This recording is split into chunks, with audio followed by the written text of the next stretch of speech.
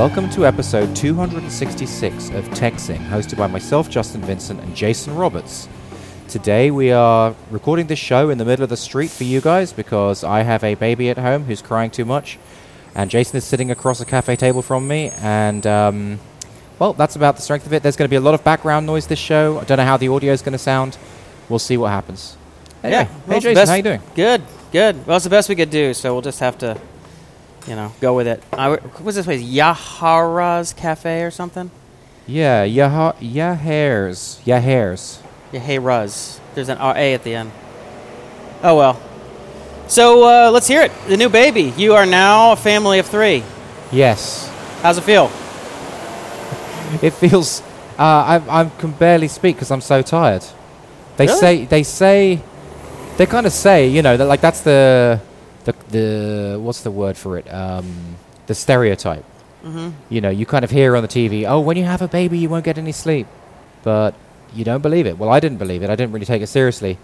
Then we got the baby home, and there was not very much sleep. And we're like... So, well, what? Now, the baby wakes up. Is it the baby wakes you up, or that Georgie wakes you up when she goes to feed the baby? You want to know something? It's a whole trickle-down effect from the birth and the whole thing happened.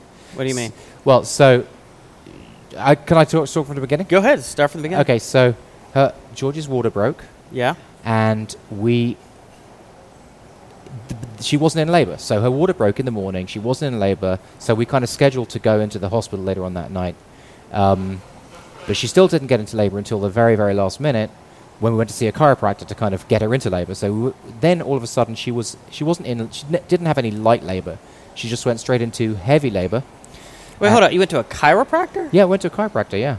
That's very strange. Okay, why would you go to a chiropractor? No, it's not strange. It's a well-known thing. For natural birth? Yeah, well, not for any birth. Because normally you just go to the hospital and they kind of... Well, because they... Hospitals don't tend to work with chiropractors. No, but what they do is, I guess for a natural birth without Pitocin, so Pitocin is like this drug that they use that kind of... Induce labor? Yeah, induce labor, yeah, exactly. So anyway, so we went there. So we did want the natural birth, and Georgie spent 12 hours off meds working through it. But the problem was that every time she had a contraction, the heartbeat got very low. Mm-hmm. So they wouldn't let her go off the monitors. So to do one of the key things about a natural childbirth is you kind of go off the monitors, mm-hmm. right? So that you can go around, try different positions. You can like walk around, have a shower, have a bath, all this kind of stuff. Well, she wasn't allowed off the monitors. But not only that, there was like only one position that she could be in where the blood, the kind of heartbeat wasn't going low. Mm-hmm. So for 12 hours, she stayed in one position without meds. And then it was like, okay, this is a valiant effort, but you know what? She needs to get some sleep. We need to kind of move through this. So she then got an epidural, and then another 12 hours later, the baby came after like a lot of thing. Anyway, so when she was doing the natural childbirth process, it was in a hospital to start with. It was in a hospital, yeah. Okay, it wasn't at home with no. We never wanted. We didn't want to take that kind of a risk. Okay, got basically, all we wanted was a med-free birth. That was the goal. It wasn't like that's just what we're thinking. Med-free, right? Mm-hmm. So where was I? You went to that she got the she got the epidural. Yeah, she got the epidural. So then another 12 hours later, and then finally, the baby comes out, and its umbilical cord is wrapped around its neck, wrapped around its arms, wrapped around its legs, and it's got a knot in it, like a fully blown knot, which is like, I didn't even know that could happen. Like, anyway, it's this huge umbilical. So we unwrap that, and we think that as a result of that, and as a result of the stress of the birth, there was various bruising on the baby. So then when there's bruising, there's a high chance of jaundice. Right, because there's a lot of blood in the system, and the baby's liver can't kind of get rid of the extra blood cells. So then the baby had jaundice. So then we needed to go into the NICU, the intensive care for kids, for a couple of days with the baby, where they put the light on the kid. And I think, did you have that with one of? Yeah, I know. I'm pretty sure Izzy, my middle one, had jaundice. I thought that more than one, but maybe just Izzy. Did you go in the NICU for a few days? I think she was. She would be they'd take her away, and she'd be, in the room with the other intensive care. But then they'd wheel this like portable ultraviolet incubator thing into Sandy's recovery room. And then they take it off. But they didn't have to take her away as much as they did, but Izzy made so much noise that Sandy's like, could you please take her away so I can get to sleep? Because you know how Izzy talks constantly? Well, that verbal communication started instantaneously. She's immediately, whatever her thoughts were, apparently she's just making noise. And Sandy's like, for the love of God, wow. take her away so I get some sleep for a little bit. But we went through the same thing. Yeah. So I was talking about the knock-on effect, like how it all trickles down. So we wanted to do breastfeeding, like natural breastfeeding, right? That's kind of important to us, that the baby's breastfed and done that way. Now, the problem is that... Well, in fact, you mentioned it up. They just came out with a study about allergies that they think now that one of the reasons so many people have allergies, because it used to be like, I don't know, 100 years ago or something, it was like 1 in 100 or 1 in 1,000 people had allergies. Now it's like 1 in 3. Yeah. And they think it's a lack of bacteria. So the people who have a lot of allergies have much less bacteria. Normally your bacteria outnumber your cells 10 to 1. Yeah. And when you don't, they think one of the main groups that do not have as much bacteria is babies that don't go through the birth canal.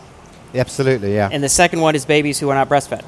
And then the third is the one when everyone overprotects their babies and like little kids, and they don't expose them to outside elements, and they don't play in the dirt, and they're all this inside living. It's actually got to the point where in some hospitals they will swab the vagina and put it in the baby's mouth so that they get that bacteria, because you get bacteria coming out of the vagina. Anyway, so by the way, do bear with me because I'm very tired and it's like difficult for me to like string thoughts together.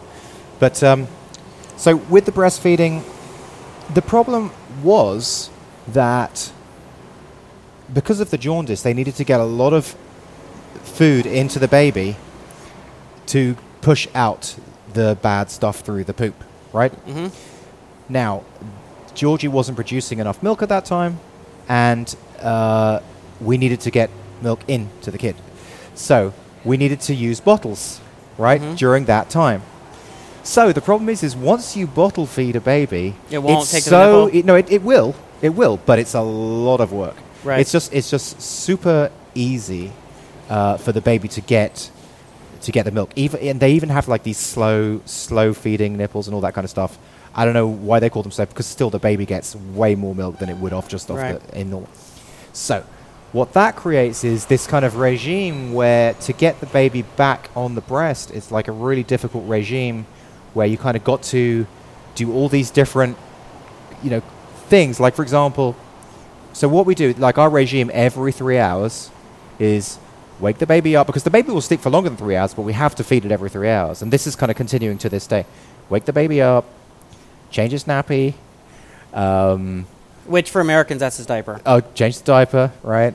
And then we've got this like little thin cord, plastic tube and a syringe that we tape to our finger, right?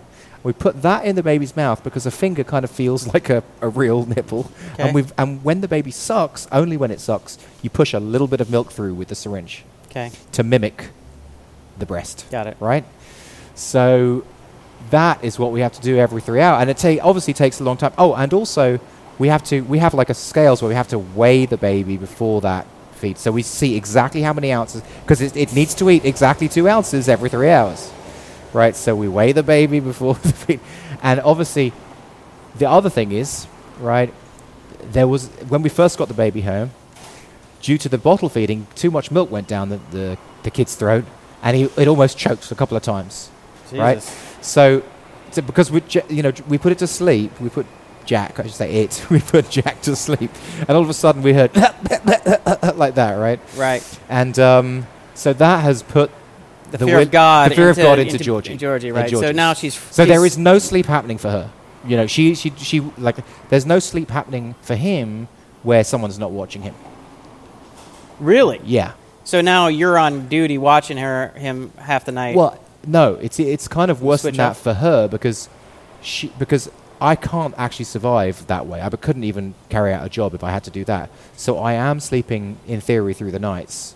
She's taking the night job. Do the night task, but still, obviously, it wakes you up. You're feeling guilty, so you kind of go and hang out with her for some of the time. She says, "Finally, go back to bed." You go back to bed. You feel guilty lying there. You get an hour of bad sleep, and you get back up. That kind of stuff. And she's had pretty much no sleep for 2 weeks, so it's been more than 2 weeks. So right? you could imagine the kind of mood and general sense of calmness in the house. Yeah, nothing makes you short-tempered like lack of sleep. Right. So Matt, you lose all sense of humor. You lose all patience. All that goes out the window when you're tired. When you're really, really tired. So that's basically how the trickle-on effect works. It all stems back to water breaking, and that being an issue when you don't have contractions. Mm-hmm. Because basically, when there's this long, prolonged period of time as the fluid's going out of the system, which we had like 8 hours, that's when the baby can start to bruise. There can be issues. All sorts of stuff goes on. Right. And then the knot around the umbilical cord also caused a lot more problems. And then led to jaundice, led to the breast issues. When was he born? 6th of August. Oh, so it's been longer than that. It's the 29th. Right. Right? So that's, 23 days. So it's 3 weeks. It's been over 3 weeks. Yeah, 3 weeks. But he is amazing. I mean, he is absolutely incredible. Like, it's crazy to have a baby. It's just a bit nuts. Well, it'll get... And it gets better. Right. Like I've mentioned on the show. It's a phase, right? That's what I keep... people tell me, it's a phase, it's a phase. What's a phase? This no sleep. Yeah. No, but I mean, if you think the baby is great, the way you feel towards it changes over time. Like, It just gets more and more awesome. I mean, they become more fun. You have more of a relationship with them. It's not just this cute thing that belongs to you in theory, It's this, now you have this son or daughter who you interact with, that you have this relationship with, but everything you felt towards the baby about being cute and it belongs to you and you love it, but then it's actually like this interesting little semi-reflection of you that you have this ongoing relationship with and all this stuff, and it's great. Yeah, it just keeps getting better. But yeah, the first, it's hard to remember. Honestly, I've had 3 kids now, and my youngest probably different with each of them as well, right? That's always a little different. Every kid's different. I mean, if we didn't have to be going through this kind of hardcore routine, and it was just easy, I think that would make life, like 10 times easier at this period of time. I just think it's because of the routine and the difficulty with the breastfeeding. Well, I don't know what the numbers are, but a lot of women have problems with the breastfeeding. A lot of it's like, I would guess that it's the exception that women don't have some problem. Either the baby won't sleep, or the baby has colic, or the baby has something. You're going to have something. You're going to have something most of the time. And if you don't have something, and occasionally you'll meet someone who says, oh, we didn't have any problems. And they're like the lucky people, right? You're like, oh, really? Like nothing? And they're like, no colic, no breastfeeding issues, no... intestinal problems as well. Like, so you could have a bad pregnancy. You know what I mean? It's just they all have complications. I mean, not all, but a lot of them have complications of one kind or another. It's just you see on TV in the movie or whatever. Oh, they go crazy, they have the baby. Oh, and there's no problems in the It's just that's why so many women and kids died in childbirth before modern medicine. Got good enough. It's just fraught with problems. It's just complicated and dangerous and risky, and that's why people had lots of kids, and that's why lots of women, I don't know, whatever. But it's incredible how helpless they are compared to, I mean, like when humans are born, they're so much more helpless than if a foal's born or a cow. Yeah, well, the more advanced, it's like the more advanced the... it's the size of the brain that's the problem. The head, but it's also just generally the more advanced the species, the longer it takes to reach maturity, and the more helpless almost it is. I mean, there's a pretty high correlation there. I don't know what it is. Where you see like these super simple organisms are like 6 hours later it's a matured adult or whatever. I mean, is there bacteria or whatever? I don't know. But it makes me wonder about the whole neural net. I mean, I find myself thinking about neural nets a lot and thinking that, I really understand like how neural nets really do start off like just very, with just nothing, and then can build into some kind of intelligence. I mean, I know it's only for playing games like checkers or whatever, but I am reminded of that a lot. Yeah. And I always thought when I watch my little kids that they're very much little naive Bayesian classifiers, which is type of probability system, adjustment system. Like you see it happening, and yeah, man. Well, that's cool. So I wonder how quickly, talking about that, like I wonder how quickly like you spoil them. Like I noticed that even by day 4, like the child would cry a lot less if you held him one way versus another way.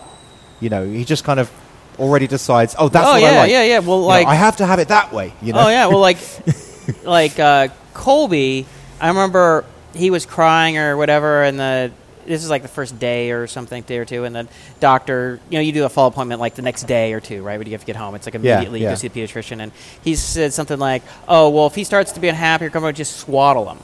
Completely swaddle him. Colby hated it. I look at Colby, and I'm like, he hates it. I said, I hate that. Like, he's going to hate being... Jack hates it. Because Colby, like me, is a fidgeter. He constantly is moving. Like, Sandy... If we were holding hands with Sandy, he'd start playing with her fingernails or playing with her fingers, just like I do. Like, I can't hold Sandy's hand, don't mess with the fingernail. I got to be constantly moving. Like, some couples, they sleep with their arms around each other. No way. But that's I'm in constant rotation. That's so strange because, like, they kept on saying, look, swaddle him, swaddle him, swaddle him. That's the way to go. But whenever we do, he goes crazy. He kicks his arms out, he kicks his legs out, and within like 10 seconds, he's got the sheet off him. Yeah, Colby's the same way. Yeah, so it's just like, that's crazy. It's just because something's true for 90% of kids or even 99% of kids doesn't mean it's necessarily true for yours. I mean, you got to some degree say, well, the swaddle them. Okay, yeah, well, maybe my kid's one of the kids that doesn't like being swaddled. Colby hated it. You let him be, let him free to move, and he was happy. Or happier. You swaddle him, and it's going to be he's just, no, not having it. Yeah. But, it's, I don't know. I mean, that's why everybody says, well, this is how it is or this is how it isn't. I mean, it just really depends. I mean, your kid, your experience is going to all be different and all kind of surprising in some way, in sometimes painful ways. A lot of times, like, the lights will be off and he'll be crying, and I'll turn the lights on and then he'll be totally happy, and then I'll turn them off and he'll start crying again. Yeah. It's like... It doesn't have to make sense to you. It's just like, whatever, man, I mean, Sandy remembers this stuff better than I do, and she could probably go on about all these things that they didn't do that were just so, crazy. But, but this is like the worst part. This is the worst part, I think, for you. I mean, Jack, it goes up. I mean, I don't know where it was, if it's 3 months or 9 months. I mean, it's constantly will get better, and you guys will get more and more comfortable, and the baby, and your guys' neuroses about it. Now you guys are freaked out. You're like, are on edge, which, you had some right to be freaked out by that for sure. Yeah. But at a certain point, you're like, okay, he's good, right? He's 3 months old or 2 months old. Like, we don't need to watch him. We have the baby monitor on him. But, Sandy could wake up. I mean, the slightest thing, the baby turned and she was like, oh, she was aware. She was like hyper alert. Yeah. But, not me. I didn't know anything. She's like, well, I woke up 4 times last night with her. I'm like, really? She's, I didn't wake up. The other kind of interesting thing is he just doesn't look like me or Georgie. Like, I mean, I don't know whether they, are supposed to, but it's almost like, did we, get the right baby? No, I would say that if his hands weren't exactly the same as mine, like his hands and his feet. He's got hair on his knuckles? Basically, they're just exactly the same shape. Yeah, well... I guess it just takes some time to kind of grow for sure. And, and that just may be according to you guys. Other people might go, oh, yeah, it totally looks like Georgie. Everybody sees something. They see something. So are you able to get any work done?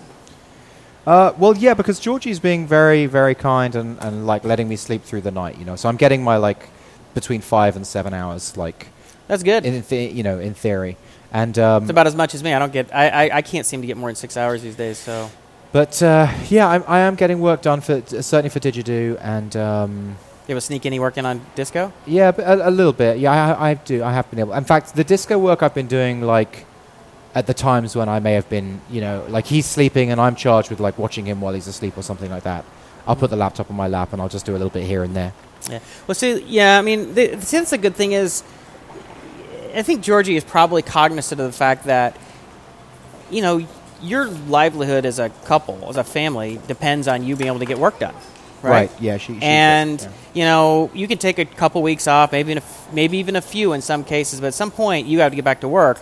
Otherwise, either you lose your job or income starts coming in, and it's like you're going to have a hell of a lot more pain than just this. Right, yeah. And I think that's everyone started, and so she's probably like, she may not be consciously making this choice. I did take 2 full weeks off, actually. Yeah, so that's good. I didn't do anything like that. I was working within 3 days, 2 or 3 days. Yeah. I was right back. Plus, I originally, we didn't have that kind of emergency issue, so there wasn't on alert, and so there's only so much sitting around I can do. Like, hey, we got a baby. I'm like, all right, well, I want to do something. I go back to the office and get something done for a while. But all right. Well, look, we don't need to keep on going on about that. Do you want to do an hour and a half of baby talk? No. I'm just like, obviously I'm over the moon. I'm very excited. It's amazing to have a son. It's one of the best experiences I've ever had. So. Well, I see. Can you imagine having 2 more? Yeah, I know. That's gonna be nuts. That's probably my audacious goal. I can almost guarantee a punch in the face if you bring it up with her now. All right. Say, we should totally do this again. She will crack you in the face. You have a black eye. Focused on this. Yeah. No, it's funny, but it's what they call it, mommynesia. So 10 months, a year from now, she might actually be thinking about it, maybe thinking about it. The pain, all the memories of the pain start to go away, and it's just I have this wonderful baby. You just remember the good parts, yeah. Yeah, well, not that you don't remember it, but you remember it, but you can't feel the pain anymore. Yeah. And it's sort of like an echo of the pain, but then you're more focused on, wow, maybe, having 2 would be awesome, brother and sister, or I had a sister, or whatever, and then, and it happens. And then, but after third, like I told Sayed, I was like, I had jokingly talked about having a 4th. I mean, she was just like, no, I am not. I am done. I am done. No more. So, well, let's talk about how is your health regime doing? Your Operation Superhero? Yeah, Operation Superhero, yeah. It is going great. I don't think I've ever done anything this positive in my life. Wow. Probably since, getting married or having kids. Something that was just dramatically improved my life. Now, you went in to get measured by, you went back to the same girl, I've forgotten her name. Sarah Lynn. Yeah. You were supposed to too. When's your follow-up? No, you cancel it? Did you cancel it? All best. No, did you cancel it or you just said did not go? I never even Yeah, you did. Yeah, you did. You were on the phone. You canceled it. We were on the phone. You're like, I'm scheduling an appointment now. You did a follow-up. It's 8 week. I scheduled an appointment? It's probably for next week. Okay, I better cancel it. It's like a week or 2 from now. Okay, fair enough. I better cancel it. Yeah, because I'm not. You're going to go in as zero once change. Once that baby came, all bets were off. Like that. You had said that you had thought that was going to happen. You were pretty right. So anyway, so you went in to see Sarah Lynn. So what happened? So I went in. I was funny. I had 8:30 in the morning a.m. appointment, and I went in 10 minutes early because I was so excited. Yeah. Because so she had a target. It was an 8-week target. So an 8-week target for my weight. So I initially started my whole Operation Superhero June 7th. About 3 weeks after that is when I went and got the body composition test. Yeah. So in that time, I went from 205 to 202.5. So I lost 2.5 pounds. And one of the reasons I wanted to go in to see is I was like, well, I just wanted to get a sense what is my body fat percentage. I really had. Yeah. Phil had gone to get a DEXA scan, which is this very expensive, extremely accurate, MRI of your body composition, and then that got me thinking about it. I was like, oh, maybe I'll do something like that. And so that's how I found, Fit Facts and everything. So, so it was 2.5 weeks later. I was at 202.5. So that was, it was 202.5, and when I went and measured, when I went and had the test, I was 202.5 pounds. I was 49.5%, 49.5 pounds of fat on me. I was 24.5% body fat. Yeah. So I went in, and now 8 weeks later, went in on Tuesday morning, and first I get there, and she's like, wow. She just looks at me and she's like, holy, I can't remember exactly, but she's like, what a transformation. She's like, all right, I want to hear everything. But first, let's get the numbers. So we get down, and I weighed in at 189 even. So her target for me over the 8-week period was 190. Oh, wow. Great. So I went from 202, so I was supposed to lose 12.5 pounds. I lost 13.5. And I didn't gain any muscle despite all the weightlifting. Huh. No muscle gain. And we were talking about it, and the reason was I was probably it's really difficult to put on muscle while you're losing weight and at a caloric deficit. So obviously I had like a 2,400 roughly, calorie ceiling. But I was keeping to, but I was lifting 6 days a week, lifting pretty intensely. And I was doing anywhere from 500 to 800 calories on the elliptical of pretty intense intervals. So I was I was just losing too much weight. There's just not my body could not add muscle when I was just burning that many calories. So she's like, all right. She's like, this is amazing, right? But I want to up your calories. I want to add a couple hundred more calories a day, and I want you to dial back the cardio. I don't think you need quite as much cardio as you're doing.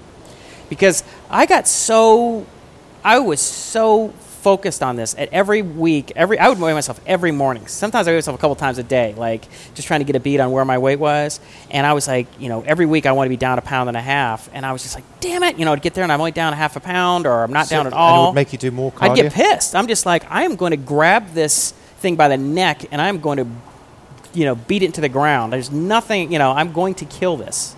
And does the cardio maybe erode some of the muscle kind of thing? Yeah, cardio can make you go catabolic. Well, I guess it's a combination of just being calorie deficient. Whether it's cardio or not enough calories, your body will start breaking down muscle to get energy. I see, yeah. I mean, I don't know. I don't know if anyone has a 100% answer. Even the people who study it, they have theories on it and, whatever. But bottom line is, you want to put on muscle, you need to have some excess calories going into your system, or at least not be leaving your system. And what she said is, she's like, it is possible to put on muscle, lose fat, but not many people can do it. Only some people can do it. She's like, you might be able to do it because you're a mesomorph, which is sort of a muscular build. You have a natural muscular build. So as a mesomorph, you might do it, but we got to find the sweet spot calorie-wise. If we're above it, you're not going to lose weight. If we're below it, you're going to just burn muscle. So let's see if we can inch it up a couple hundred calories and maybe make it happen. What about I'm just curious. What about if someone, not you, just someone did it they didn't do any calorie deficit and they just put on muscle, so they gained 5 pounds of muscle. Then would they then start losing more weight? So the way say bodybuilders and say competitive can people who compete in physique competitions and sometimes even professional athletes, they say I need to bulk up, so they'll go on a bulking phase. So they'll eat a lot of excess calories, and they'll put on a lot of muscle. They'll lift really heavy weights, and this might go for 3, 4, 5, 6 months. And they'll put on some fat too, and then they go in a cutting phase where they do what I did, which is eat a lot of protein, hope not to lose much muscle if any, and then burn a bunch of fat. I see. Bulk, cut, bulk. So bulk for 6 months, cut for 2, because you can lose fat much more quickly than you can put on muscle. I mean, what about if you're let's say I was to do that, I'm just throwing it out there. Let's say I was to bulk up with muscle, would it then make it easier for me to lose weight? For every pound of muscle, I think the back of the envelope thing is you can eat 50 to 60 more calories a day. Oh, really? You building muscle now is dumb. You need to lose, all you should do is lose fat. You should, as soon as you get past this baby phase, because this is something I want to talk to you about anyway, we can do that, is lose fat. I'm telling you, nothing is going to improve your quality of life more, nothing's going to improve your health, nothing's going to move the needle more than you losing 30, 40 pounds of fat. Yeah. Putting on 2 pounds of muscle, you're not going to see it. It's just not, when you're over a certain body size percentage, it's just going to be hidden under just bulk. Yeah, but you'd feel better. No, you won't. You won't feel much different. You're going to have to put on a lot more muscle to make it much of a difference. Interesting. I've got a contrary opinion to that. Yeah. We can jump at this for a minute. Yeah. So your 15 minutes a week workout plan is like the butt of... It's the butt of mine Phil's ongoing jokes. Say, hey, I got this 5-minute workout plan I'm going to start. You only have 5 minutes a week, and you look at the weights, and you put on muscle. It's unbelievable. I mean, it's just ongoing. It's like the So you Justin, guys are making fun of it? I said, even when I saw Sarah Lynn, I go, so let me ask you one more question. So Justin, he's got this new workout, high-intensity workout muscle. He's going to go 15 minutes a week. What do you think? And she just starts cracking up. The same thing. I was talking to I went to see the ART. I saw Chris, the ART guy. Yeah. And you don't even have to finish the statement. They just start bursting out laughing. It is like the get rich quick scheme, the 30-second abs. It's not gonna work. You have to put in the effort. Losing weight, putting on muscle, it requires work. It requires work. There are efficient and less efficient ways to go about it. But there's no way around it. It takes commitment and it takes work. I don't think it takes a combination of diet and exercise, depending on what you're trying to do, whether you're losing fat, putting on muscle, whatever.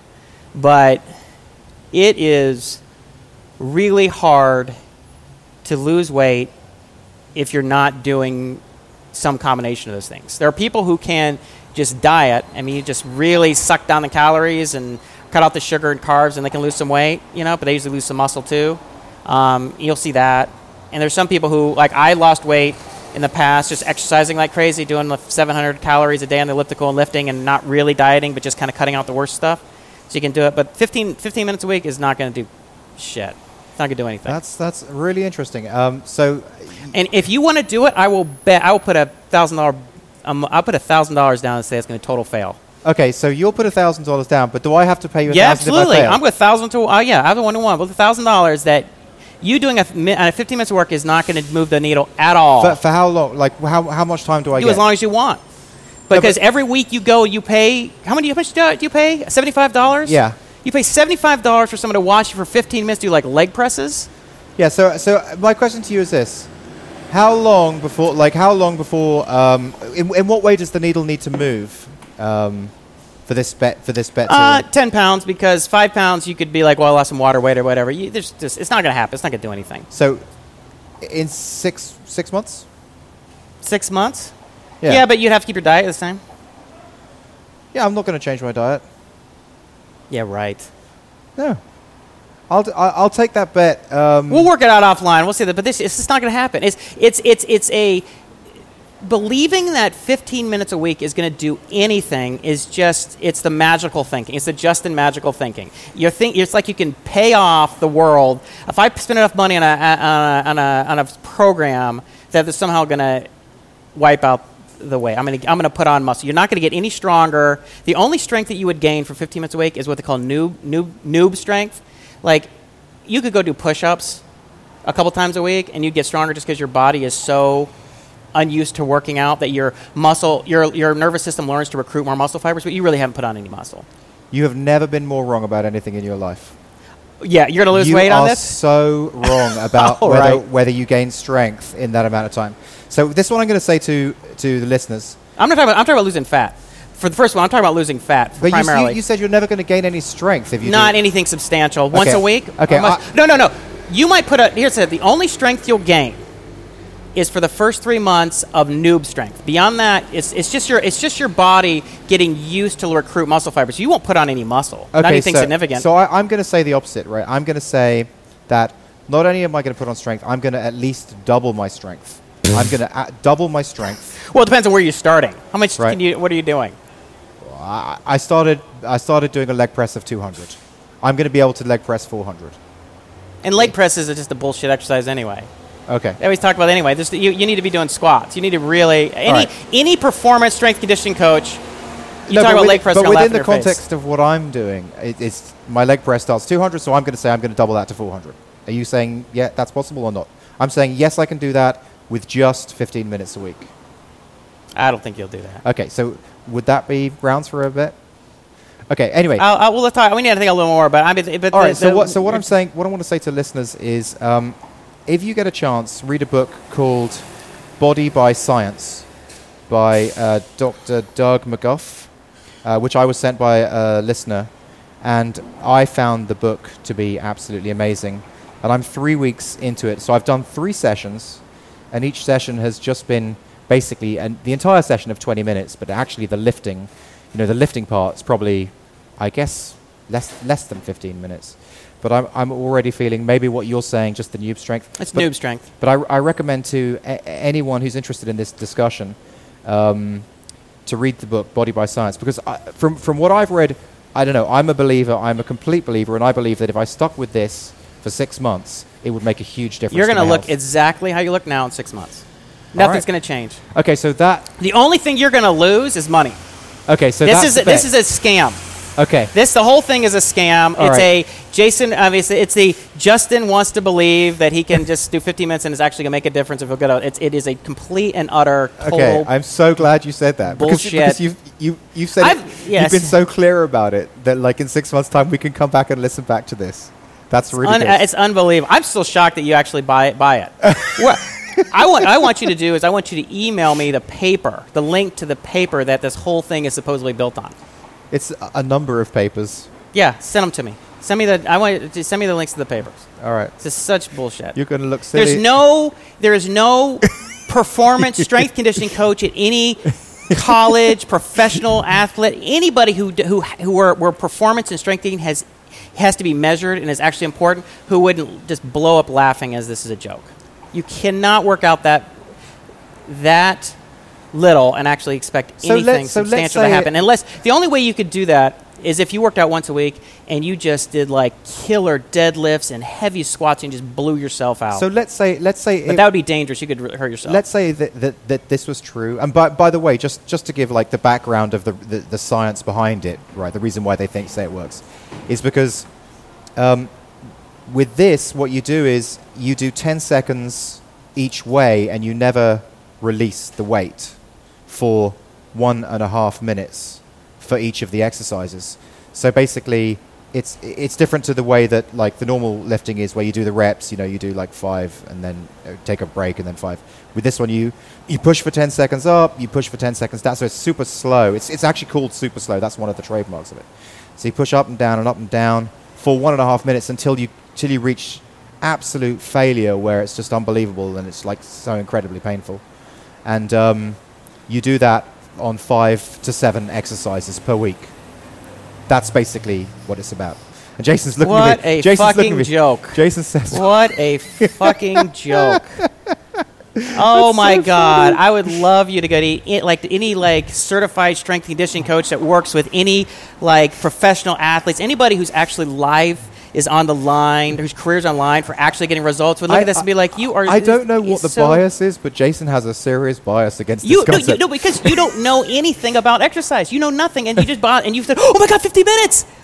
I got it, I'll do it, 50 minutes! I want to believe it so bad, because it would work for me. I don't even have to exercise because I hate it.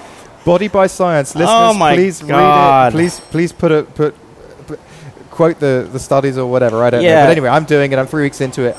My strength is seriously improved already, and I'm feeling I'm so much stronger. I am. Give me a break. I am just after 3 sessions. I'm going to take you to the gym after 6 months, and you're going to be so weak, it's going to be funny. All right. Go for it.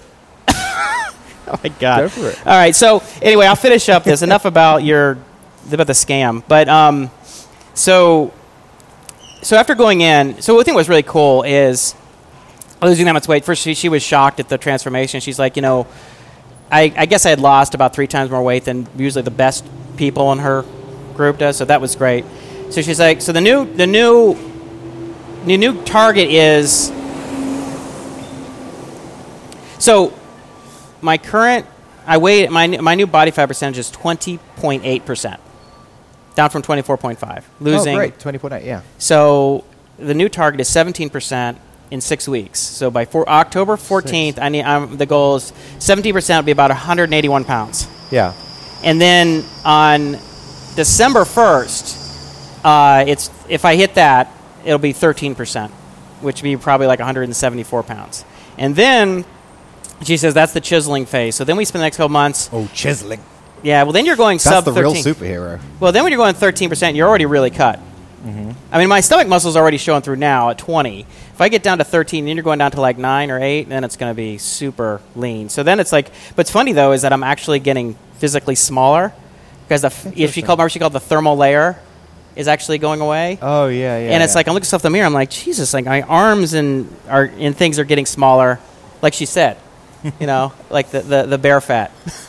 So I'm like, I got to put on some muscle just so I don't look like a distance runner, For Christ's sakes. That's funny. I don't know. You don't look like you're a skinny kind of distance runner kind of guy. Well, I'm 189 pounds and I'm already much leaner. Imagine me, because if I get 20 pounds lighter than this, I'm going to look like a... But isn't that, I mean, do I want to look like a distance runner? But no. How heavy is Hugh Jackman, for example? I think he's 202. He's 6'2". So I think it was 202 is I think I read. It's 200 pounds. But that's all muscle. Mostly muscle, right. Yeah. He probably so what would hovers around 10 or 11%. What would you have to weigh to look like that? I'd probably have to be like 180 pounds. With no fat? I'd probably 180 pounds at about 9% body fat or something like that. I mean, it's a lot. But I'm going to end up going down probably to 167 or 165. So then I got to put on like 15 pounds more muscle. Yeah. You know, I mean, it's yeah. So let's see what else I would talk about that. But anyway, it's been interesting. I mean, I've been completely. Well, she asked me when I came in. She's like, "So, what would you give yourself as a grade?" I'd say an A. I am like 100% dialed in. Yeah. So I went to the Achilles Institute. I had them, not just an A, but an A and a teacher suck up. No. A teacher's pet, like.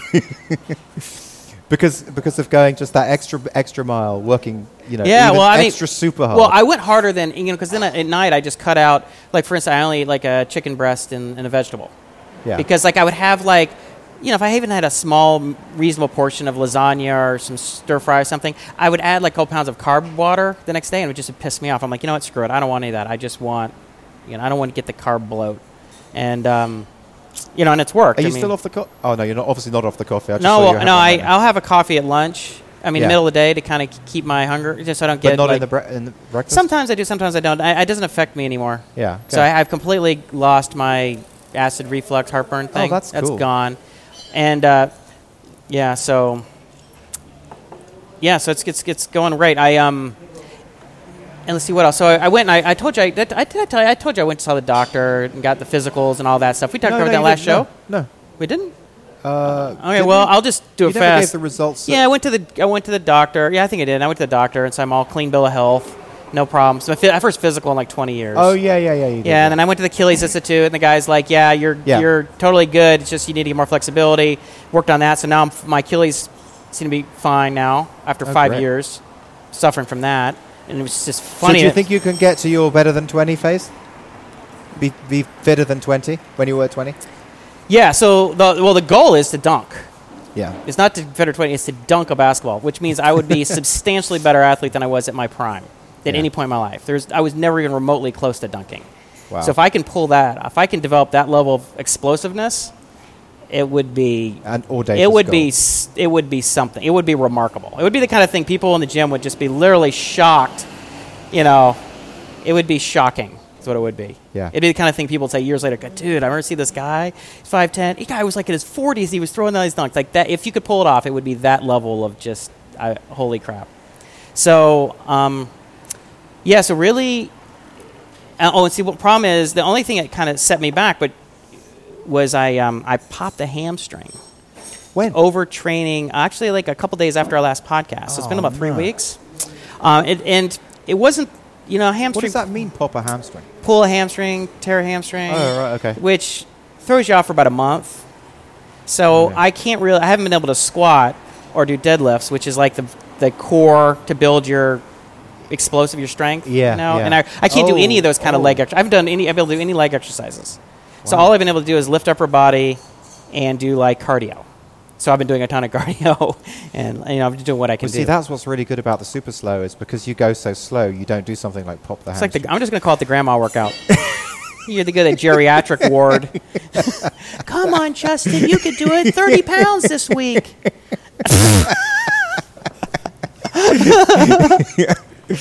I don't know. I mean, I'm not popping any hamstrings. Yeah, like I said, you're going to look exactly how you look 1 year from now. Don't worry. Right. So, and the other thing I started doing, the ART guy who does the soft tissue work. So I had an ongoing shoulder issue because I've just going really heavy on bench, and that aggravated along. I've had shoulder issues. The rotator cuff, is it? No, it's not the rotator cuff. I was throwing the kids in the pool. Like, I would literally launch them like 20 feet. And the kids have gotten kind of big. Chloe's like 80 pounds. And I did it like over and over. I mean, I must have thrown each one of them. Like, Daddy, throw me. That's and a weightlifter. And then people would be watching. I'd be like, watch this. And I just throw them halfway across the pool. People are like, holy crap, And then the next day you're like, oh, crap, what did I do, Yeah. And that kind of aggravated it. And then when I started benching heavy, it reared its ugly head. And I was like, oh, this is a problem. So I was like, you know what? If I'm going to lift heavy and bench, and if I'm going to squat and all these things, I need to go to get the soft tissue work done. I need to get that 100% fixed. So I went and I had been going to him like once every couple of weeks, and I said, all right, Chris, like, let's just say that money and time is no object. Yeah. How many times should I come in and get this stuff? I want to be fixed ASAP. I don't want to take 3 months. I need to be better now. You know, I don't want to wait around. He's like twice a week should do it. So I'm going twice a week now, and that's making a huge difference. So the combination of the ART and the hour of stretching a day and the foam roller stuff and the diet and the weight loss and weightlifting, it's like I'm already feeling it, the transformation. I mean, my functional strength. And the only thing now is it's the hamstring to heal completely. Yeah. So, yeah, Operation Superhero is on the go. On go. It's pedal to the floor. So it's good. So, but it'll be really interesting to see what happens when in a couple, 2 or 3 weeks after my hamstring has been healed for a couple of weeks, and I can actually start doing plyometrics again and squats and stuff. And because now that I'm lighter, I mean, the last time I did a test jump, I was like 94 pounds. I mean, 194 pounds. No, next time I'll be like 187. You should do a video of it, and so we can have them side by side. Oh, I do. Well, you should at least be able to go. You did a video of the first one, right? Did that, and I showed you the second one. Yeah. And after I showed you the second one, that's when you started dialing back your skepticism. The first time, you're like, "There's no way you're gonna dunk," because I was like 8 inches below the rim. And you're like, "Dude, there's no way." And then the second one, I was like 3 inches below the rim. And you're like, "Oh well." So in this one, the only thing is I'll be lighter, but I will have not done any leg exercise or not a lot for like a month. So it'll take me a few weeks just to get back. But don't you risk like popping that? That's why I'm like not. That's why I need to take an extra week or two and just be like very cautious, because my biggest weakness when it comes to training and all that stuff is I get overly aggressive. I throw caution to wind. I lift too heavy. I don't have that problem. Yeah, I know. You're the opposite. You can. You're like, what is the least I could possibly do not to keel over and die next week from lack of inaction?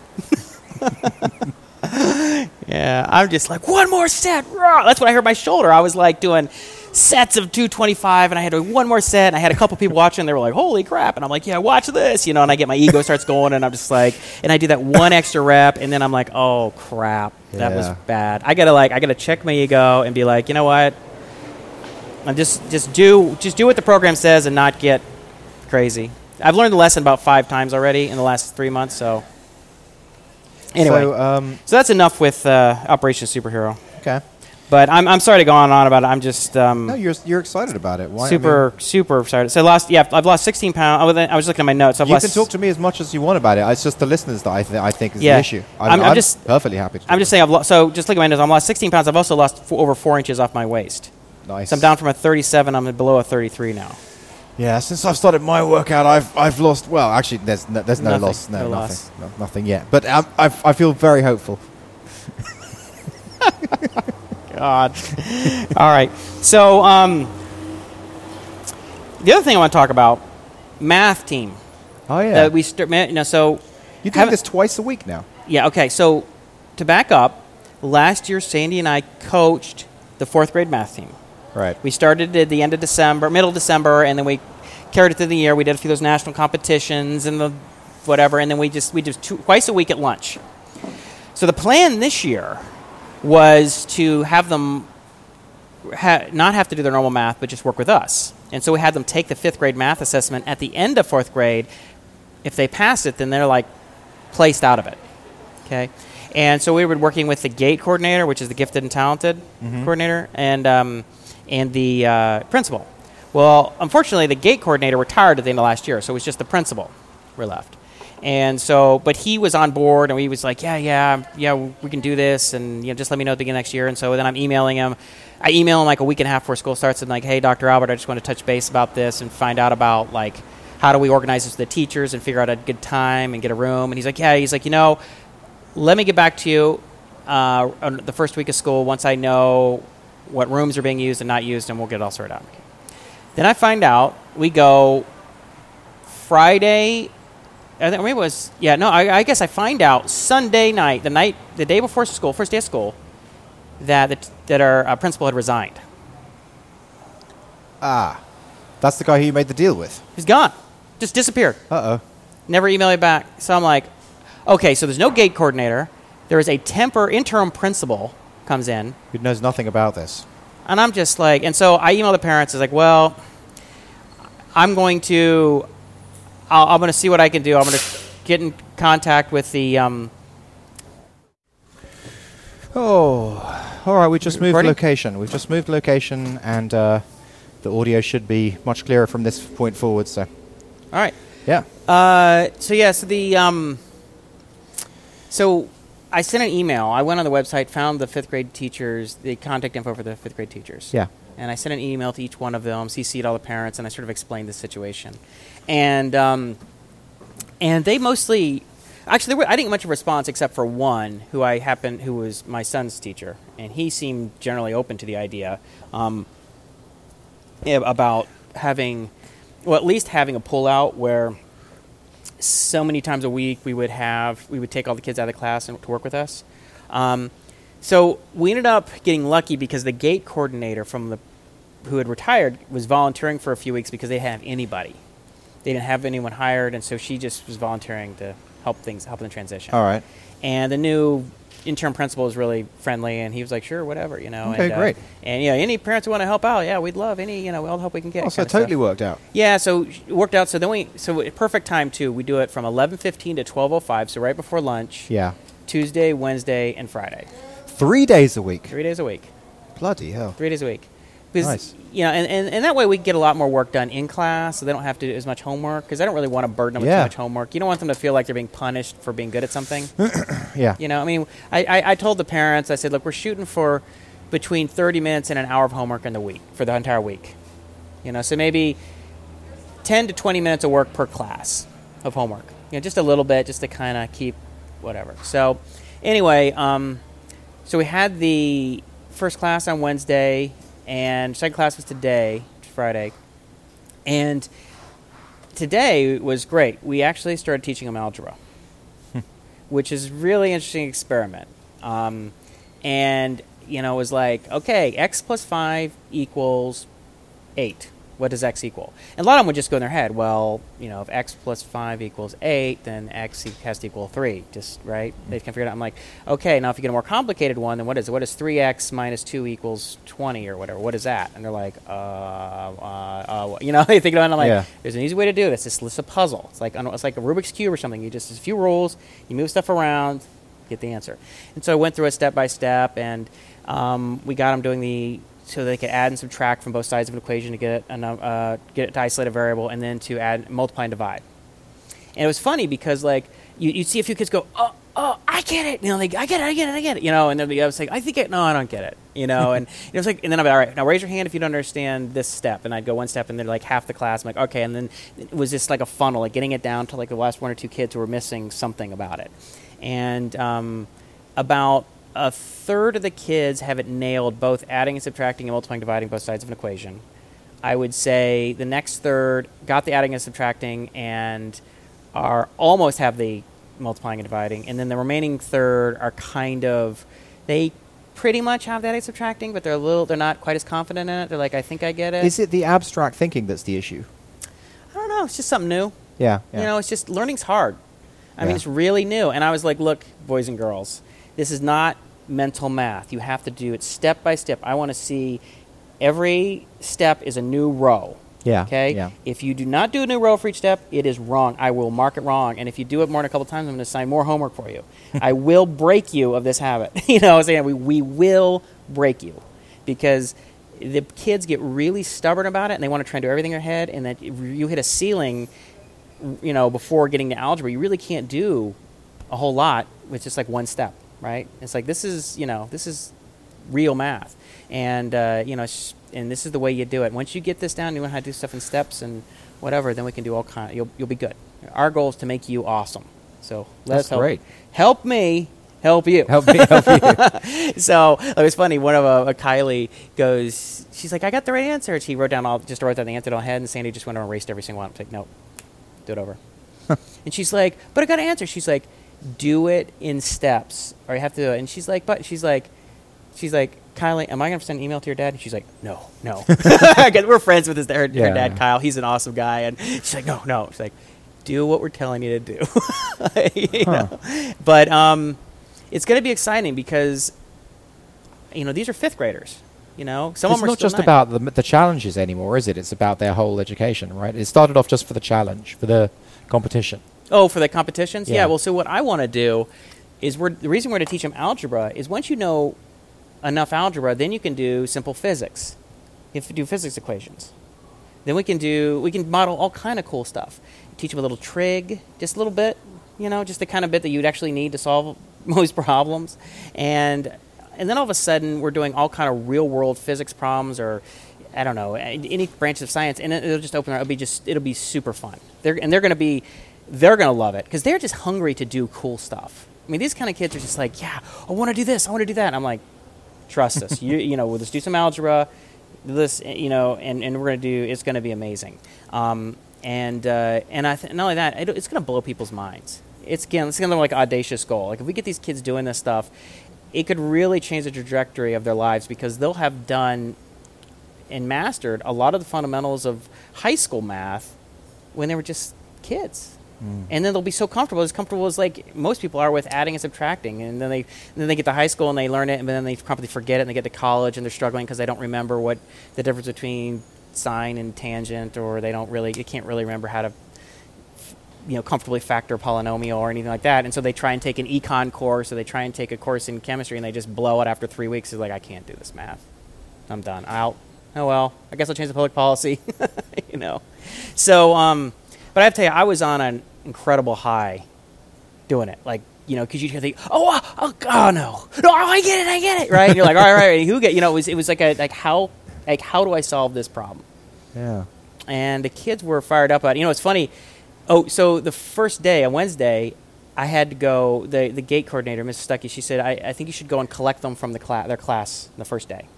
So I went, and all the 4th, 5th grade classes are right around each other, and I went, kind of stuck my head in the door, and I'm like, I kind of nodded at the teacher, and then in like, you could tell they're like, it's a normal class, and they're just like bored out of their minds, and one of them's up teaching the class, Nicole, she's like, yeah, she wanted me to teach the class how to do, adding or subtracting, unlike denominator, and the other kids are just like, oh God, and I'm like, come on guys, get the band back together, and they're like, yeah, they're all like super fired up, That's cool. And it was really neat. It was really neat, and I think we learned a lot of lessons last year about how to do this and make it efficient for us. I found some and fun for the kids. Have fun for the kids, efficient for us, efficient for the kids. Like you try a lot of things. You're like, oh, that didn't work, right? Or that just so me making up all the homework problems is just way too time consuming. I found a bunch of PDFs for like discontinued workbooks, like 2008 or 2011, that are just like now they're discontinued, but the PDFs are there, and they're like, hey, I get algebra and pre-algebra workbook pages, and I just go to PDF, print out 3 pages for each kid, staple them, boom, here you go. Easy, right? Doesn't take. I'm not sitting there for an hour and a half trying to make up problem after problem, which gets tedious after a while. And we've learned that like, don't stand at the board for more than 5 to 10 minutes doing stuff. Get them into doing the problems. Say, let's do a couple problems. All right, everybody. Do number 3 problems, and have them, they get into it. We saw that in Catalyst as well, that definitely is not. Get them working together in teams, checking each other's work. I have now of checking each other's work. As soon as a kid understands something, they get too far ahead. Okay, I want you to go over, these kids don't understand it. Could you go help them? And they go over and help. Yeah. And that, which it's like distributed computing. Yeah, because, and it's definitely killing 2 birds with one stone, because if either they get too far ahead because you're like, okay, can you go work on this other stuff, and then it's like, now then they finish that and these other kids haven't finished, and you get uneven. But it helps them learn it more. Helps them learn it more because they have to explain it. They kind of feel good about themselves. Yeah. It helps the other kids because, sometimes you need to go by one. It's like, okay, if there's 7 kids that are struggling, I got 1 or 2, Sandy's got 1 or 2, then okay, Kent, Nicole, Riley, go explain this to Katie, whatever. And it's going to be like with everything. I mean, certain kids are going to pick up certain things faster than other kids. Yeah. They just are, and it's not. Sometimes some kids are just faster picking up things. I mean, all these kids are bright, but some kids are just a little brighter. But some kids are just, there will be certain topics that'll come more easily for them, probably. Mm-hmm. But and then of course we make things game oriented, competition oriented. We give out Jolly Ranchers, put them in teams. You just kind of make it fun. But you also just like. You want to get, it's like I say in soccer practice, you want their foot on the ball as much as possible. I want them doing as many problems, good problems, interesting problems, challenging problems, as many of them as possible.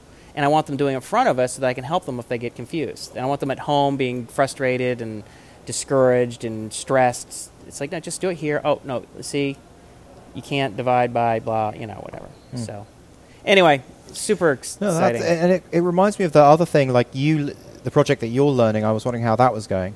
Yeah. I would call it my tag for that is 0 to hero by learning electrical engineering or learning electronics. Tag. Yeah. My notes has like Z to H. So that's what my tutor, my instructor calls it. It's funny. He has a PhD in electrical engineering, works at JPL, designs, circuits and whatever for electronics for a living. That's what he does. Really advanced. Designs microchips and things, custom microchips, really cool stuff. And he's the one who coined the term zero. Started calling the 0 to hero. He's like, so you want to go 0 to hero, right? I'm like, that's right. So. But yeah, he's like my personal trainer. He sends me prompts. Like, all right, make sure you do these, and whatever. And so everything's going great. The one thing I had to do though is I was doing it twice a week, and I had to move it to once a week. I just found, like, we'd have it on Tuesday night. We'd have a session on Tuesday night at 7:30, so 7:30 to 9:30. We'd do 2 hours, and then he'd have some more problems for me. But then we'd have another one on Friday morning or something, or Saturday morning. It's not enough time to not enough time. Yeah. Like 2 nights. It's like I don't. After Does he still want to go? I mean, is he still excited about it once a week? Yeah. Well, he was like, look, he's like, we can do it however you want to do it. He's like, we won't go as fast. I'm like, yeah. I said, the thing is, okay, there's a couple of things. It's a little pricey. Not that, I pay him $40 an hour, so it's a bargain for him. In fact, I feel a little bit it's insulting to pay him that little. I really couldn't afford to pay him much more than that. And I told him, I said, if, once I get to the point where I can pay you more, I will pay you a lot more. Yeah. I said, but he's like, he doesn't. You'd probably rather pay him like $50 or whatever. I'd rather pay him $100 an hour if I could afford it. Right. Okay. If I one day get the one day in the future when you cash in my Uber equity, whenever that's gonna be 2020 or whatever, then I was like, here, I'm paying you $100 an hour because you're awesome and you deserve it. But I said right now, twice a week, 2-hour session. It came to what? Let's see, 163, $640 a month. That's a lot of money for an extracurricular. Yeah, it is. And Sandy was like, yeah, it's for the financial, and I felt like, yeah, that's probably more than we can really afford, And it would be one thing if it was directly tied into my career. Mm-hmm. It's not. It's more indirect. I'm like, yeah, maybe one day I can do something interesting with this expertise. But until then, it's like taking Italian or something. It's like it's just, making, self-improvement, learning something interesting, something I always wanted to learn, Taking our class in archaeology, it's like, well, good for you. It's fun. But so the second thing was I was stressed because I didn't have time to do the proms, and I have to keep coming in and be like, yeah, I didn't have time to do these. And he'd be like, all right, well, let's just do them here. And then, but also I didn't have enough time to, like, play with the material in between our meetings. Like sometimes I'd like a couple days more than I had to say, look stuff up online, play with the problems, play around with some stuff. I was like, it was like taking a class. Like you're stressed, so you don't have that time. You're just like, oh God, I get the problem set done, and I got to get class, and I got another problem set, and I get a midterm. You just can't. So how long have you been doing once a week? Oh, I don't know, like 6 weeks, 2 months. And has that been feeling much better? There's once a week? I think since the beginning. Just like a week and a half. Okay, yeah. Feels better, yeah. It was just too much. Yeah. With all the, the training, was the Operation Superhero stuff. I work out 6 days a week and all that stuff, and then. You don't need to do so much cardio anymore, so maybe that could free up some time. Well, I'll dial back a little bit, but it's still that and work and it's just like there just wasn't that much time. So it's not so much. It's sustainable. I can afford $300 a month. I can afford 2 hours a week. Of time with him. I can afford. Now I have enough time to sort of work with it. So much easier to stick with something when it's sustainable like that. Yeah, you got to pick a sustainable. I would love to do it, twice a week, but it just my life is just too packed right now. But we're getting pretty advanced, and the thing that reminds me is learning is hard. Yeah. This is hard to learn. Sometimes, like, we're going through problems, I'm like, dude, I'm just looking at the problem, and he's like, what do you not get? I was like, well, everything. I get it, sorta. I said, I'm trying to create a framework in my mind to understand how this fits in. Because I have a lot of pieces of things I understand, but I don't quite have a framework in my mind yet where everything fits together and why it fits together the way it does. And I'm struggling. So there's a part of my meta-learning going on. I'm trying to figure out how to process my learning better. And one thing I told you that I was going to do, that I started to try and do, was put all the notes online. Yeah. So I was going to put it on my website, and I was going to use MathJax where you can do equations, and I was going to design the circuit diagrams using Circuit Lab, I think it's called.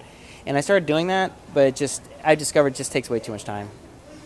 It just takes a lot of time to draw the diagrams and get them looking right and export them into HTML. It just is it was just adding hours onto it when I really just need to be doing practice problems and experimenting with stuff of my own. And also I just don't know it well enough to even fill out my own notes. You start trying to explain something, you're like, I don't know, is that true? And you start looking stuff up, and it's just I'm just not there yet. Yeah. I think it's hard enough to write explanations of things you understand.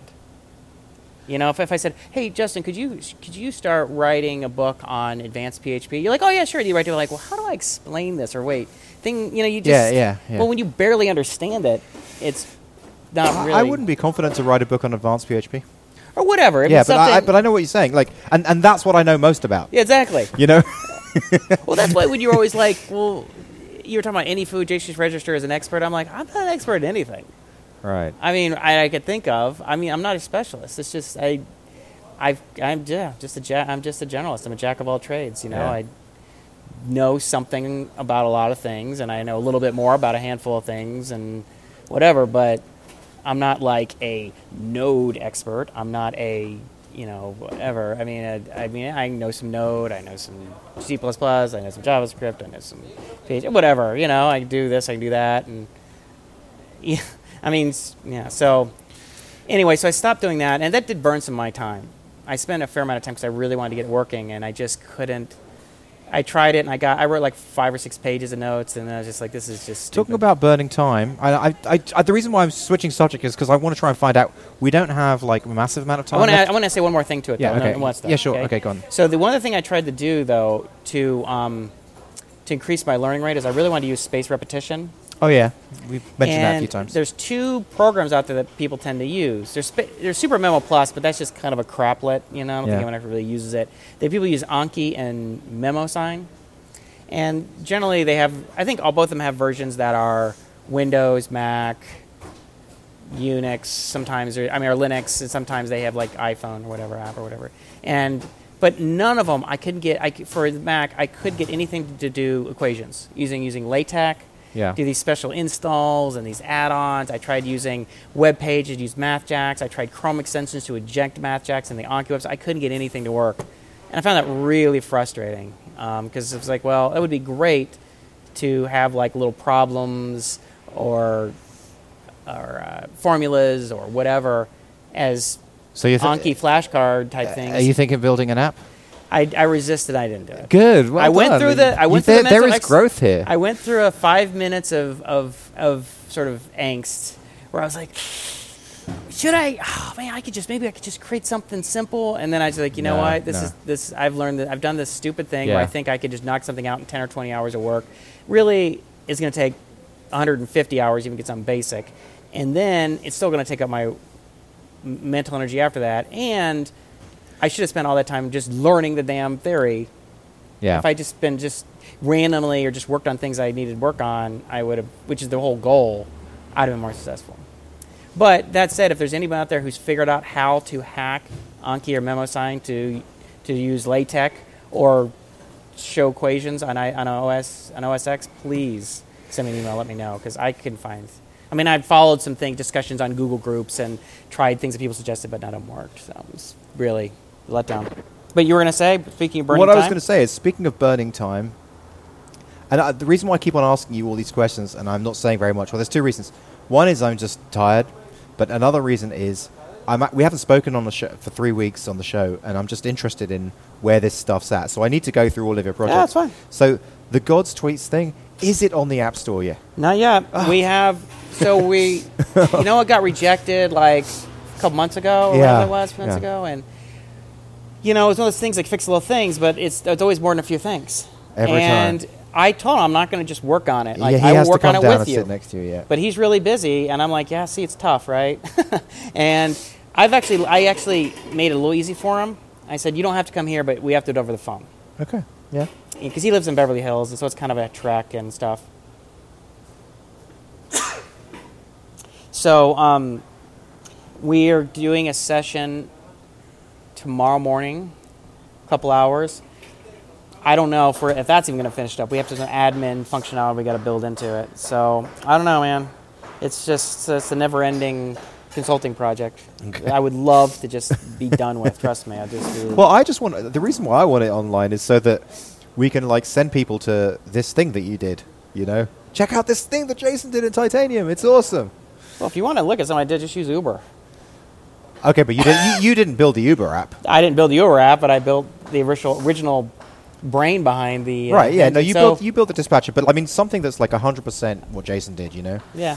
So. But it's for a client, right? So it's not like you go, oh well, why did Jason do this? Why? It's like I did it for a client. I did what they wanted me to do. What they wanted. Right. I mean, I'm proud of a lot of things I did with it. Is there anything out there like that people could see that you've done 100%? I don't know. Why? I don't know. I'm just curious. I don't know. I'm tired. Forgive me. I'm like, why do you care? What is that? I don't know. I don't know. I mean, just trying to say something. The Market X app might still be up there. Market X app, yeah. Okay. Of course, AnyFood's down. Trying to think of projects. I don't know. Can't think of anything. I don't know. Splitsville, if you want to see something I did. Right. App Store and type Splitsville. So, is there anything else you want to ask about? Yeah, definitely. Go on, ask about. Okay, well, everything. Empath? So, yeah, it's interesting, Empath. So, part of it is my fault. So, like, there's some content. We're developing the content. We brought on this woman, Amana, to help with the content. She got a lot of the questions, and I think I talked about this, but the questions there were issues with it. They were not the right kind of questions in a lot of ways. Right. Yeah. And she's smart, and she did a lot of research, and she did a comprehensive job, but there were things that were not taken into consideration when she was developing the question tree, and I was like... So I was trying to write an email, like, explaining all the reasons why, and every time I started writing it, I just was like, I kind of gave up because I was either being too harsh or was just getting too involved, and I had other stuff going on, and then it was like 2 weeks passed, and I sent an email to Lola. I said, Lola, I'm really sorry. I don't know why I'm blocking on this. I'm just blocking on it. Sometimes you get to a task, you're like, I don't know why I can't get this done, but I can't get it done. Yeah. It's a combination of I find it inherently uninteresting. And getting this done is just sending the email. Just sending an email critiquing all of this huge content questions. Yeah. I'm just not that interested in doing it, I guess. I'm very concerned about writing it in a way pretty honest. I'm just not that... I don't want to hurt her feelings. Yeah. But I have to be clear about why things need to be different, And so that combination, and it's just I don't have a lot of time. So the combination of those three things had the net result of not making any progress, right? Yeah. So I said, why don't we do this? Give me a call when you're free, and then let's just go out and we'll go over the questions. I'll tell you what I think. Just speaking. Yeah, and you just write down whatever you want, and then you call her and go over with her one by one. I'll tell you what I think. You can jot down a note or two and say, here's, and she's the one who's going to work with Amina on the questions. They work together. And I had already had a follow-up conversation. I told her all of my concerns, which she totally got. She's like, yeah, it makes a lot of sense. But it was more general. It wasn't like this question. And we played phone tag for a couple days, and then nothing. I'm curious, like, where's she at with sales? Like, you had meetings, like, set up or whatever, and she was, speaking to people, and she had clients potentially ready to go. Yeah.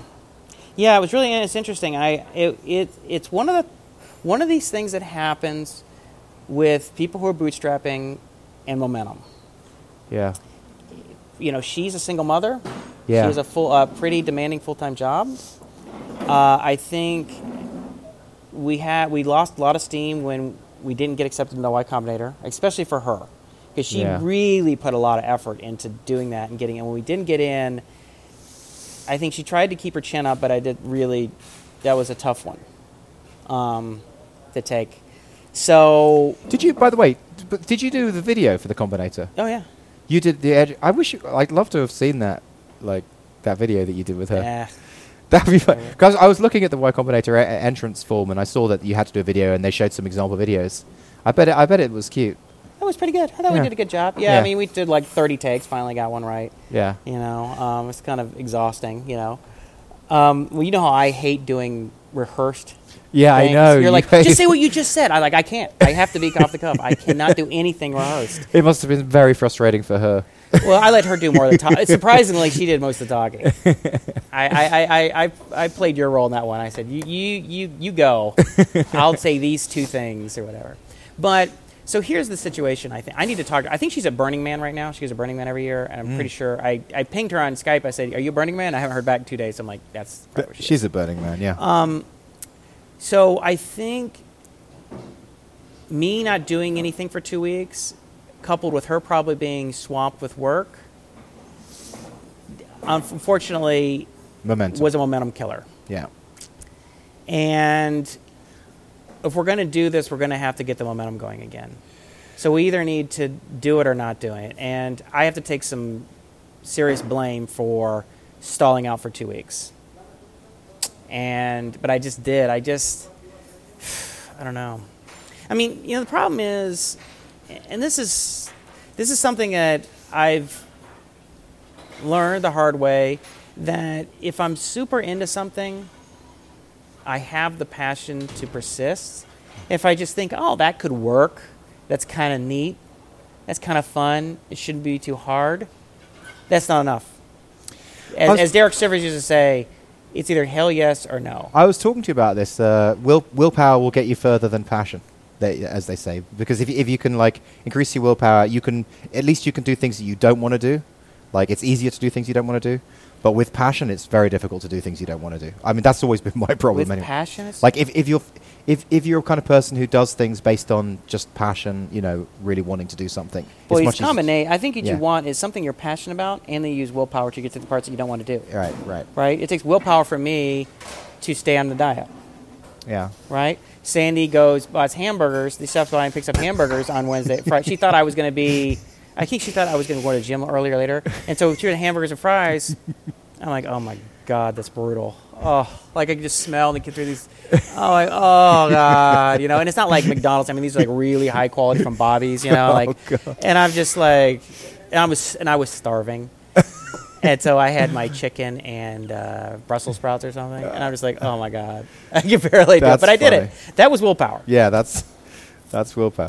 But, yeah, oh my God. You know, listen, I've got 5 minutes, and then I'm going to have to go because my car ticket's going to run out. Yeah. Okay, so last thing I'll just say. I've got a few other things to ask you, so I think let's wrap this up. Okay, so the thing with Empath is, that's how Empath stands. Okay. And the problem with Empath for me is it wasn't a passion project, it was that other kind. All right. And that's why it's making it a little more difficult for me to sort of, you know. Okay, 5 minutes to get out Doug's investment and the card game.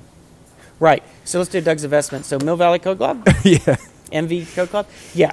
Going great. We were all set to open the Bon Air location, which is in Greenbrae, which is like, I don't know, 7 miles away or something from the original location. Mm-hmm. And, you know, there was just a lot of back and forth with the real estate agents and the companies because they had a clause in there that was going to put unlimited liability on us. For, you know, and Doug's like, and then they wanted him as a co-signer. He's like, we can't do that. So it went down to the wire, and finally, like, okay, fine. So we're signing a lease on Tuesday. So we were going to open on Tuesday, but we had to kick it back 2 weeks. Mm. So we're giving a couple free credits to the families. But it looks like even for opening, we may be close to break even. Wow. We got a program coordinator hired. He hired as an assistant coordinator. We have locations. So the next 2 weeks we're going to be setting up, you know, getting the computers and the tables and everything all set up. That's great. But that was, you know, in fact, right before I came on the interview for the podcast, Doug emailed me and he's like, Bon Air, back from the dead, we got it. Bon Air is the shopping center. So, I see. So how did he get it? Like, is he got them to remove the clause of like. Yeah, well, the marketing manager for the shopping center, it's just kind of these upscale shopping center. She's has something involved with the Maker Faire, and she's really, really big on this. Even though we're not a retail type of a store, she really wanted us in this location. And he called and he said, listen, I need to understand why this clause is here because I can't do this. And so a lot of back and forth. And eventually they're like, all right, fine. So he did it. Jug is very good at negotiation. Yeah, that is He's good. like the ultimate nice guy, intellectual negotiator. Cool, yeah. He's like, I'm just trying to understand I'm just curious. Like, how did you get to here? He can he can talk terrorists down, right? I'm like, tell him to screw off. He's like, well, I'm just going to talk to him and see if I can get to the bottom line. I'm like, F up, Like, he just is really, really good at that. That's why I love working with him because he's such a good guy. I joke with him. I say, he's like, yeah. He's like, I'm the one lying in bed thinking about it all night. I was like, yeah, I lie in bed thinking about it. And then I'm like, Doug's got it. I don't have to worry about it. So that's, I want to say that I wish I could talk about numbers and money and revenue and profit, but I can't. Sure. It's not my company. It would not be prudent to talk about that, even if it was my company. You can't be radically transparent. No, it's usually a bad idea. But you have spoken about the percentage that you owe. I have percentages. In fact, I have a little less now because we had to create an option pool. We actually we had a securities lawyer from Sonsini and whatever, the top-notch law firms, like the Goldman Sachs of law firms in Silicon Valley, and we got the all-day equity and the contracts done the right way, and we got I have preferred seed shares, and we have the options pool created for the employees. That's good. So you're really doing it right from the everything ground up. is done right. It makes a difference. It really does. Yeah, so that's done. And then, of course, we have another lawyer for the real estate stuff. So we're using lawyers for all this stuff. Everything done. But the good news is all my investment is still there. We still haven't had to dip into that yet. Okay, great. So Doug's doing a great job. What was the thing last year? Oh, the card game. So it's interesting you mentioned that. So one of the first things that the kids jumped on me about on the first day of math class was, what about the card game? What about the card game? I'm like, oh, so you guys really want this? They're like, yeah. Like, all right. Because I was going to bring that up. Like, so what do you guys think about this? And the kids were really, really excited about it. So that's one of the things I want to spend a little bit of time on. I mean, that's one of the things I'm actually excited about. Mm-hmm. I just didn't want to spend time on it unless I was really, really confident that it was going to work and the kids were going to use it and that we were going to have this class. So I'm going to spend some time on it. I'm going to have to get something really rough cut first. Luckily, I found this website like Make Card Games or something, and it's like really hard quality cards, but it doesn't cost almost nothing to have made. Just upload a bunch of PDFs or PNGs. So I'm just going to design some ugly stuff, but just create like 20 or 30 cards and then just do like play test it. There's a few of them say, hey guys, all right, anybody who wants to stay after for lunch and play test with me, let's do this. You guys are most excited about it, and then we'll kind of play test it. So I'm just going to really do the rough prototype, minimum viable card game approach. Awesome. But I am excited about that. That's something that I do want to do. I just kind of upset. I was really obsessed with it in the spring, but it won't take much to reignite. I'm excited about it. I hope I can play it. I don't know if I know enough math to be able to play it, but play like algebra, geometry, versus stuff with the kids. I mean, maybe it could get to teach me it. I don't know. Like, it'd be great to learn that stuff. Yeah, I think it's the working name of it is Battle Math. Great name. Yeah. Well, wasn't my name. I used to think I'm pretty good at names, but it was my buddy James Thomas, the guy who we interviewed about high frequency trading. Yeah. He's big on it. Every time he asks me, he's like, what's one of the card game? It's a brilliant idea. You got to do it. And I'm like trying to think of a name for it, and he's like, Battle Math. I'm like, oh, yes. I wish I came up with that. That's a great name.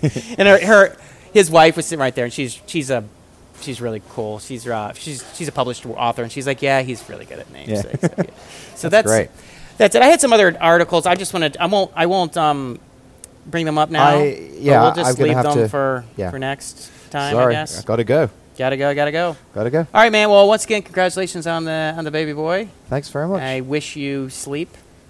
Yeah, I need it. And I hope, against all odds, that your 15 minutes a week work for you. I just want to say one thing on that.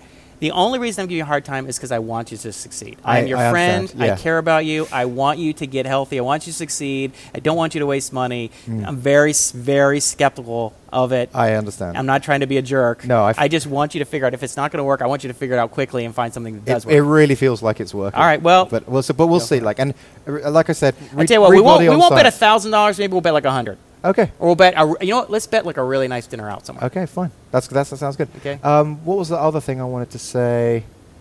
Oh, I can't think about it right now. Okay, I think we're just gonna have to go. That's it. Just gotta go. All right, man. Well, that's a wrap. We're out.